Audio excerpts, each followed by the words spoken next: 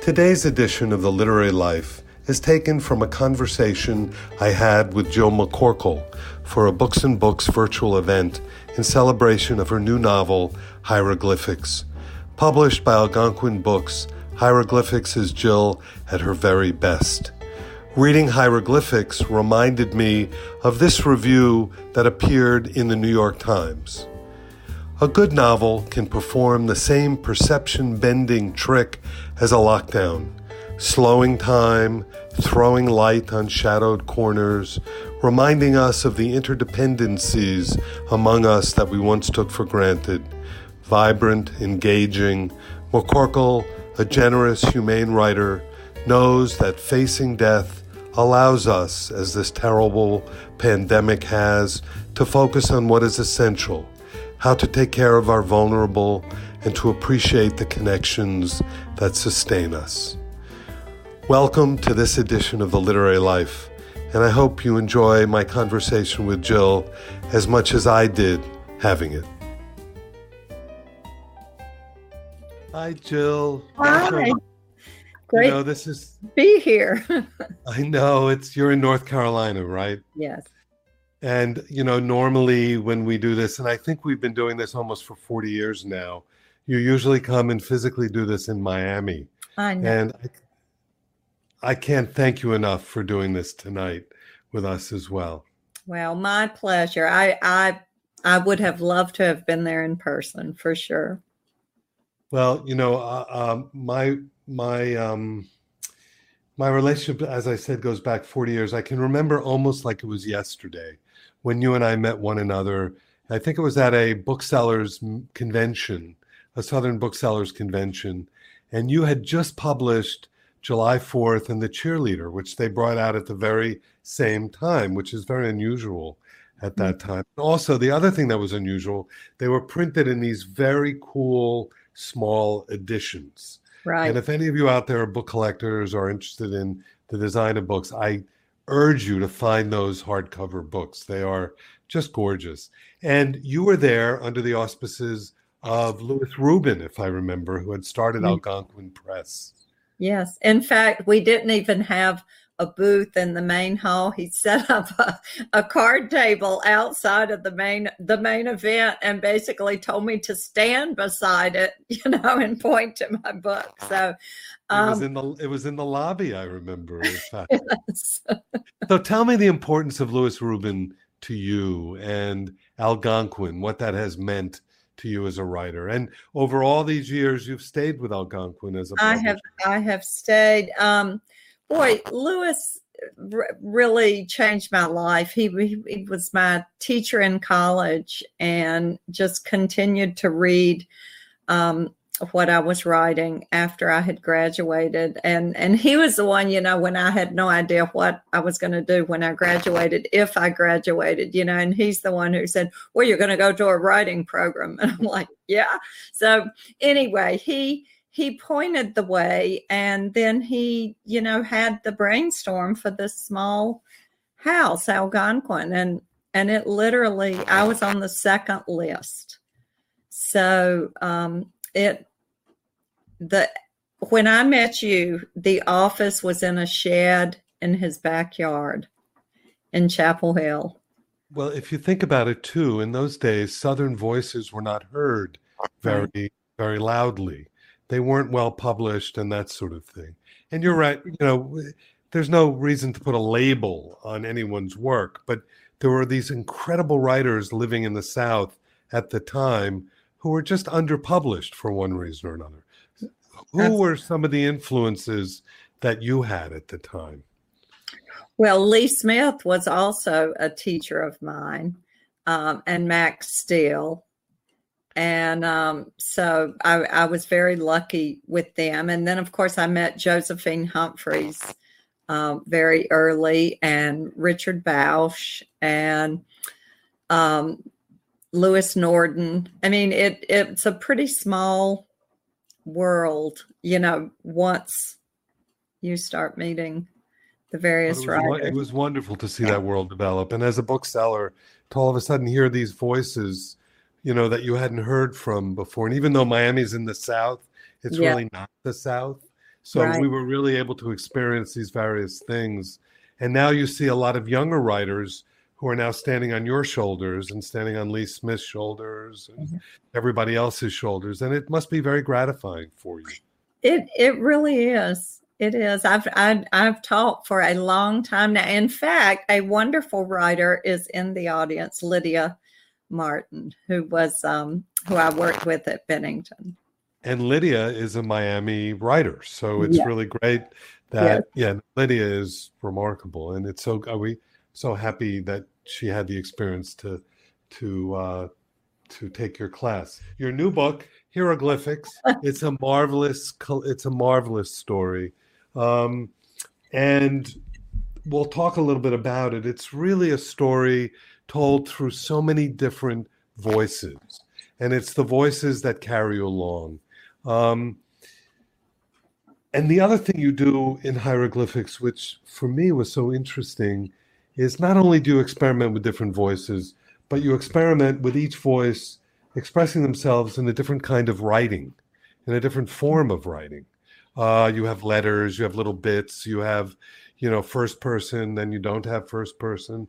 Can you talk to me a little bit about hieroglyphics, what it's really about, and what caused you to write it in the form that you did?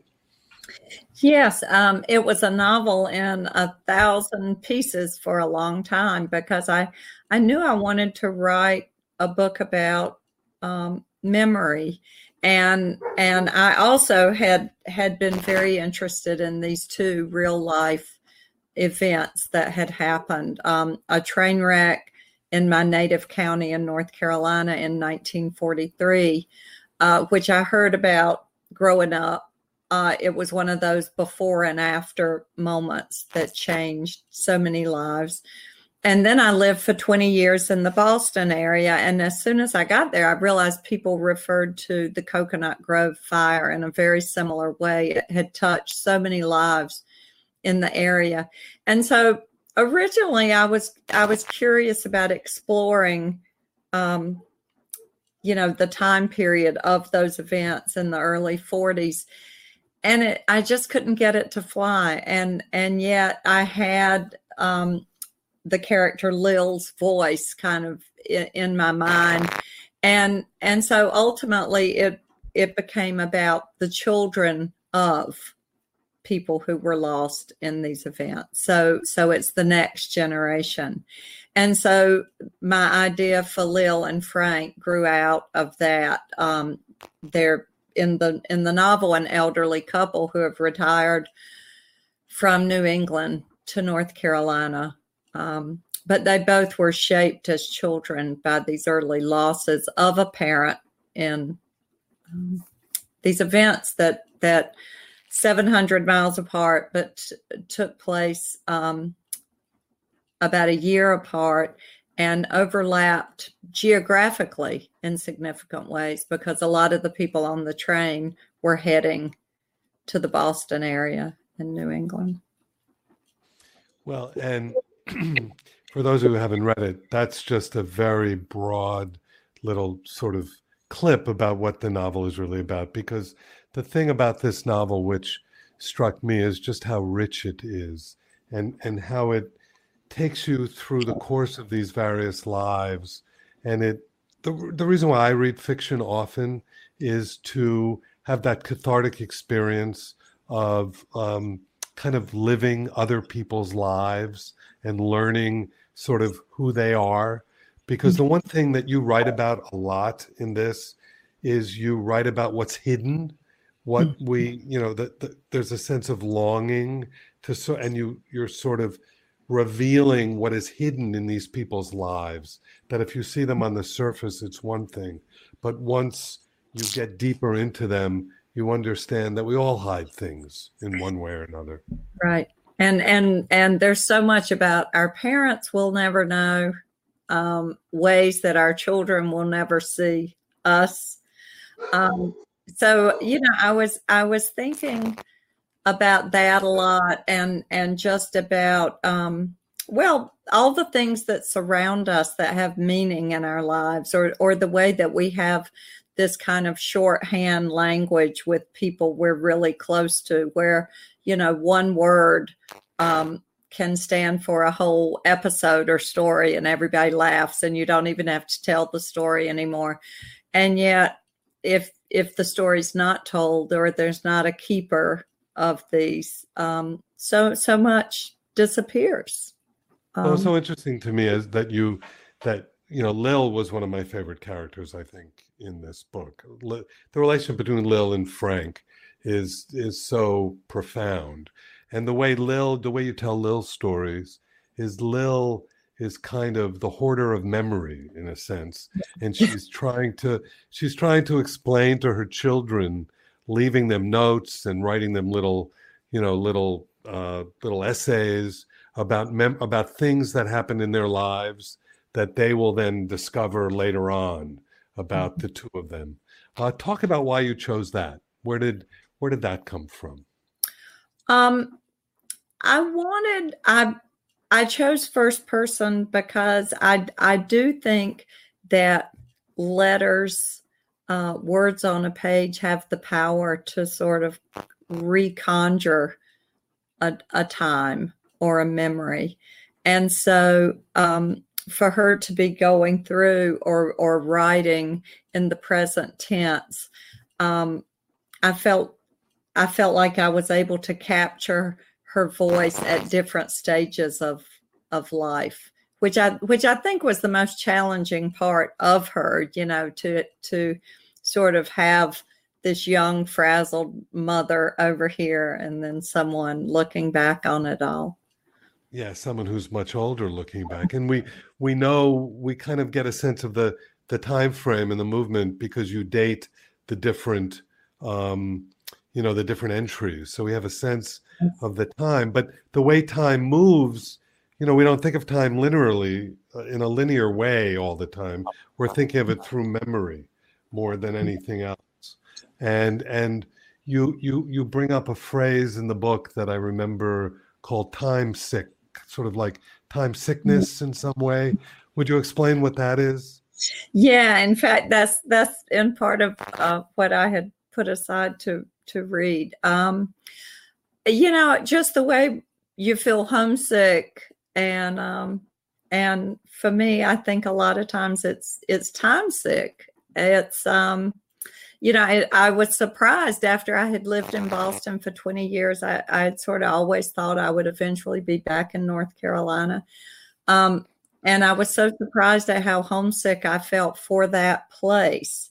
And so much of it is, I loved it and loved so much about it, but the home of my children, so suddenly this place also houses all the memories of sort of every stage of their growing up. And so for me, that's the kind of time sick, that even through difficult times, we sometimes think about it and it's like, what happened to that sweater? I love that sweater. or, you remember what book you were reading.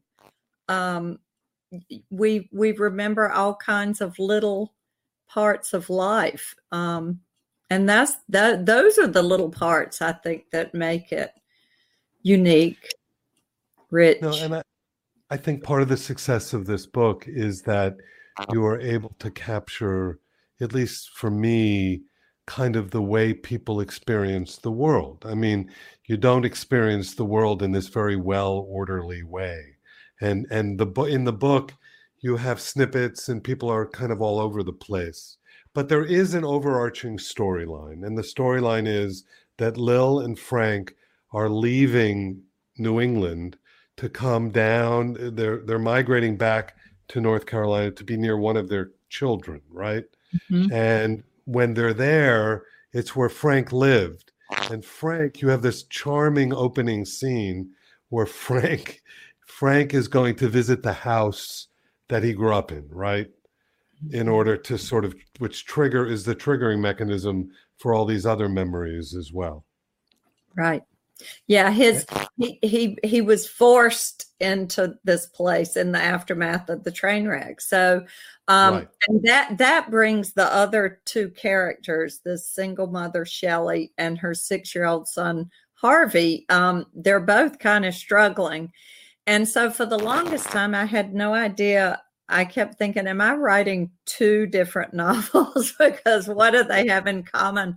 But then as soon as I realized, that Harvey is basically growing up right on top of where Frank grew up, so they're occupying the same geography. And that sort of worked. Well, and I don't know, I mean, you must have channeled maybe children you knew, but the veracity with which you experience, and I have two boys who are twins, and you nailed Harvey so well. I mean, you Thank really you. got this young boy, I mean, with his kind of weird preoccupations and all of that sort of thing. So how hard was it to do a young boy like Harvey? Well, I also have a son, now all grown up, but I did take notes when my children were growing up. So afraid that I would forget, and I'm sure many things got away. But also, I think that I have often thought that the world can kind of be split between those who outgrew a certain kind of elementary school humor and those who did not. And I clearly did not. No, you didn't. So I mean, some of the things you have in there, you have to read this book just to, the kind of collections that Harvey has. I won't go into what they are, but they're kind of unusual. Yeah. Well, no, there's some little things, that I never forgot. That found their way in there. I mean, my son once, for some reason, coated a whole lamp in Vaseline, and I had no idea why. And the whole time, sort of rubbing his hands through his hair. So he looked like those little ducklings after the Valdez spill for about 3 months. Yeah, boys will be boys, right? Yeah. But that is the beauty of this novel. I mean, it rings so true on so many levels.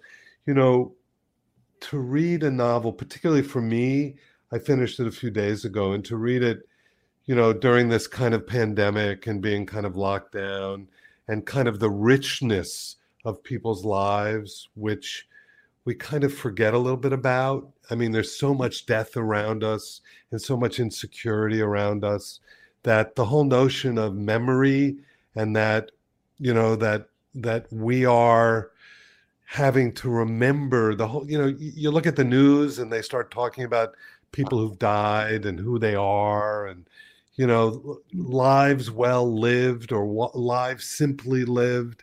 We forget the kind of graininess of our existences, and just being in that novel enveloped me in a way that brought me closer to a kind of humanity. I know I'm going on and on. I'm probably waxing too long, but I just want you to know the effect that it had on me was very, very profound during this period. Thank you. I think that what first attracted me to those, the train wreck and the Coconut Grove, was in both cases reading about those events. It came down to these cataloged lists of little ways that humans were identified to their loved ones. And sometimes, it was as simple as, well, not as simple, it was complicated, but, a dry cleaning tag, or a particular brand of shirt, or a cufflink, or, some kind of token in a pocket. And it was just that, these little, the kind of thing you get up and you put on the shirt and you button it, and you don't think about all these little objects in the daily life. And then you get in a situation like this, and you appreciate so many things. I mean, I was thinking the other day what I wouldn't give to be like, really irritated by a big crowd of people waiting to see a really great movie. Yes. Isn't it? Or being on a subway somewhere, being jostled Oh, yeah. around. Yeah. A subway Just, sounds pretty great. Or you watch a movie and you see all these crowded city streets and you just, and it kind of, I was watching something recently and it hit me the same way it always does when I see the Twin Towers, in the backdrop of a movie. Yeah. the other thing that this did, because of the relationship of Frank and Lil, and the fact that they are older in this, and they're basically retired, and they're facing the end of their lives, really, and they're thinking backward. Getting older myself, and sitting and thinking and understanding that there is a kind of door at the end of the, there's a wall at the end of the road, and it sort of spurs memory in all of us. And then you start thinking, and there's a kind of haunting that happens. You become haunted by memory in one way or another. And there's a huge amount of haunting in your novel. Will you talk a little bit about that too? Yeah, because I think, Lil has a line, we're all haunted by something. It's something we did or did not do. I mean, I think sometimes in life we're just as haunted by that letter you meant to write and now the person's not there. Wishing you had stood up for somebody or said the right thing,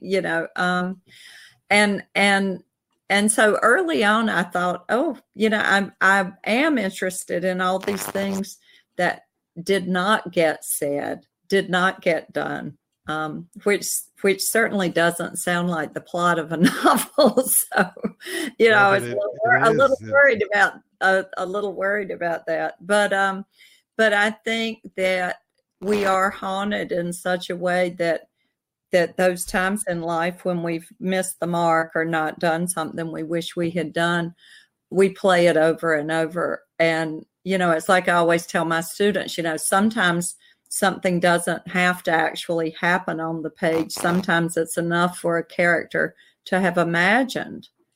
Sometimes it's even more powerful to know what they wish they had done and did not. So. And you also flirt with the ghostly elements of it. I could tell that you obviously enjoy ghost stories, or you must enjoy ghost stories. I do. There's something ghostly about some of the incidents in the book. Definitely. Talk about that a little bit. Yeah, maybe the woo-woo factor. I mean, right. Harvey is really thinking, and he's just completely obsessed with ghosts and real ghost stories. But I think with Lil, it's more those kinds of kind of the spiritual connection she feels with this mother who's been gone all these years, and things that remind her. And it grows out of language. I have Lil and Frank have this secret word that they've decided, based on the Houdinis, it's like whoever goes first is supposed to come back, Right. Right. And I actually got that idea from, I think I was in high school and my dad worked at the post office, and he came home one night and he was just clearly moved. And it's because this person he had never seen, in this small town, comes up to the window and looked at my dad and said, "Is everything copacetic?" And my dad said he had never heard anyone use that word except his dad. Oh, wow. And the man just, bought his stamps, turned around and left. He never saw him again. And it just, one of those little crisscross places in life where, you suddenly feel you've glimpsed someone or connected. Well, those out there watching who are from South Florida know that we have our own mythologies here dealing with ghosts. There are, I was looking the other day in our Floridiana section, and there's book after book about different haunted houses, the haunted houses of Miami, that sort of thing. And it's really interesting how much that is a part of so many people's lives. That idea of, thinking that there's something beyond and trying to get in touch with that in some way.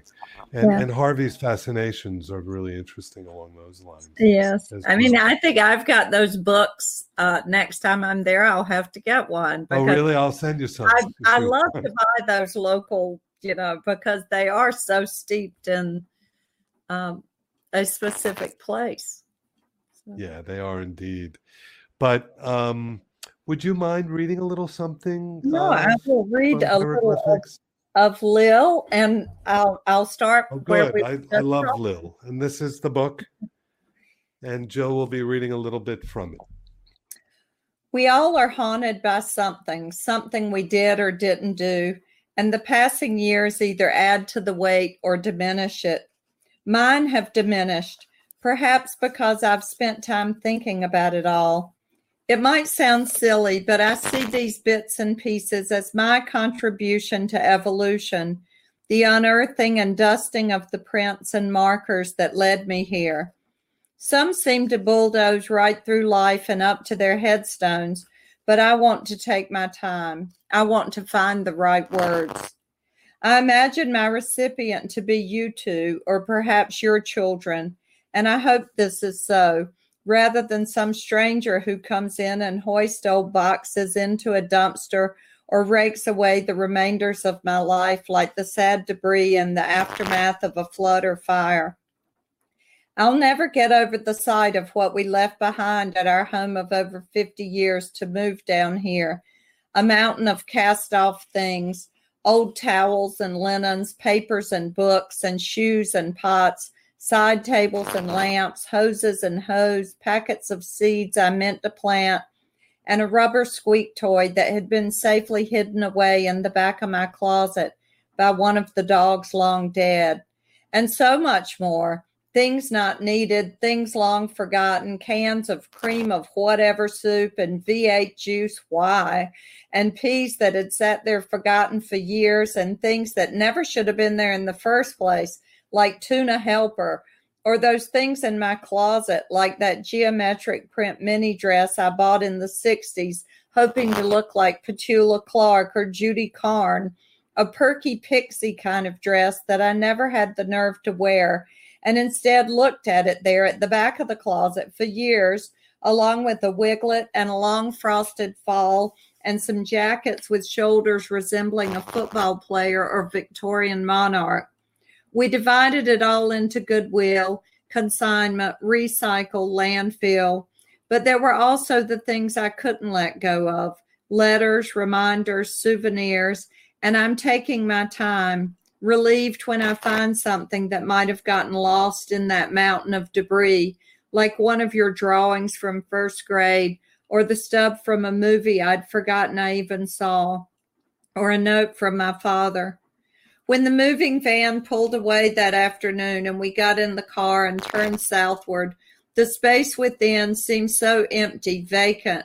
Our suitcases and silver chest in the trunk, an overnight bag and thermos of coffee on the back seat, and I had that terrible feeling that I had forgotten something, because I was thinking of all the times the car was filled with you two, your belongings, your music and voices, the dogs, while going to school or on vacation or just to the grocery store, where I bought all those things that I then put on the shelf there in our dimly lit pantry on the red gingham contact paper I spent one snowy afternoon 40 years ago cutting and sticking in place.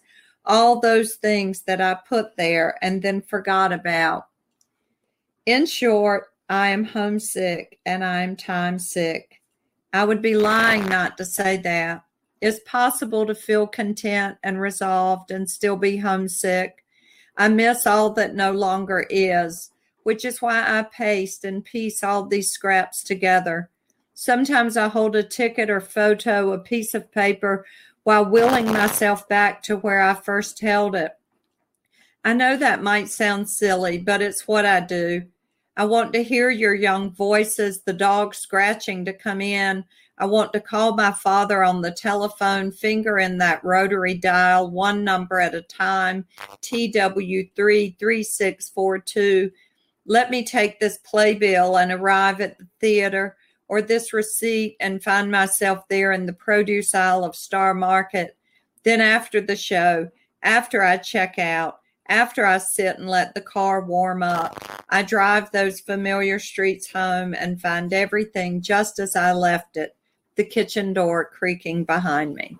Stop there. Oh, that is beautiful, Jill. Thank you. You know, that is just lovely. A gentle rain has just started on my roof here in Miami. It's right here too. Yeah, I could hear you read all night. Maybe we'll just do away with the audience and you'll just read to me all night. That is really, really beautifully done. Thank you. And I can remember my phone number was Jefferson11962. That was my number. Yeah. JE11962. Yeah. I mean, I have so many of those numbers in my head, but now we plug it into the phone and just, but I can't even remember numbers anymore. I know. I can't. Pushing someone's name. But, right. I think we need to explain to the audience as well that she is actually writing letters to her own kids at that time, right? Yes. And we learned something about her two kids through her letters that she's writing as well, a boy and a girl, in terms of that.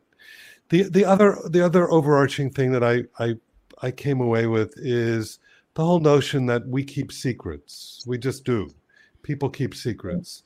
Talk about the importance of secrets in the book Hieroglyphics. I think that, with Lil and Frank in their marriage, there are secrets that she's having to come to terms with. I think Lil is the kind of person, she's going to grab a flashlight and search every closet and shine the light on it, and Frank is very compartmentalized. And for him, both good memories of his boyhood alongside darker memories, he sort of finds both painful, to look back. So he has bottled up a lot and stored it, and he's taught archaeology courses all these years. So, there's a lot of overlap, in that he's searched all these other time periods and interests, but his own life he has shelved. And then the young mother, Shelley, has made her whole past a secret in many ways, even from herself. She's not allowing. She doesn't allow her son to really know where his father is or what went on there. Right. So there's a lot that's not told. I mean, Lil's mother basically went out one night not saying she was going to the coconut grove. She said she was going to teach a dance class, and that's all they know, So there's a lot about secrets and what gets withheld and how it affects other people. Right. It's the dig. It's the archaeological dig of our lives, right? That's, there's archaeology. He doesn't really, Frank very sort of doesn't even realize that the hieroglyphics he's looking for is right in front of him in many ways. He's the archaeologist, yet he's overlooking things left and right, more or less. Definitely. Really, I just, I'm going to read a little something to you. And it's the way I sort of felt about it. And it's by Rebecca Mackay, who writes about hieroglyphics. And she says, Jill McCorkle has long been one of our wryest, warmest, wisest storytellers. In hieroglyphics, she takes us through decades, through loss, through redemption, and lands in revelation and grace. As always, with Jill McCorkle, the story feels so effortless and true that we might well miss a high wire act she's performing. But make no mistake, she's up there without a net. She never misses a step, and it's spectacular. I couldn't agree with her more. This is a remarkable book, and everybody out there should be punching that green button on their screen to make sure that they get a copy of this book. And in fact, Jill, we will be able to provide signed copies as well. So we hope that if you order it, we'll make sure to send you a signed copy too. Jill McCorkle, I can't thank you enough for it. And I also personally want to thank you for your unending support of independent bookstores and all the work that we do. Not just Books and Books, but all over everywhere. Yeah. You're beloved by all of us, and we thank you from the bottom of our hearts for, understanding the synergy of the writer and the bookseller and the reader and where we all fit in this crazy world of ours. Well, thank you, Mitchell. I mean, that means the world coming to you, because as I said, green as grass, that first event for me, and I met you, and I met the wonderful, now lost to us, Nancy Olson. And, I came away, well, I mean, it set the pace, because I was a fan then, and I continue to be. And we here in the pandemic, you order from your indies. Yes, please do. Please do. Everybody out there can order a copy of Hieroglyphics. We thank all of you for coming tonight and partaking of this event. And Jill, be safe. You too. I hope all goes well. And, I look forward to the next one.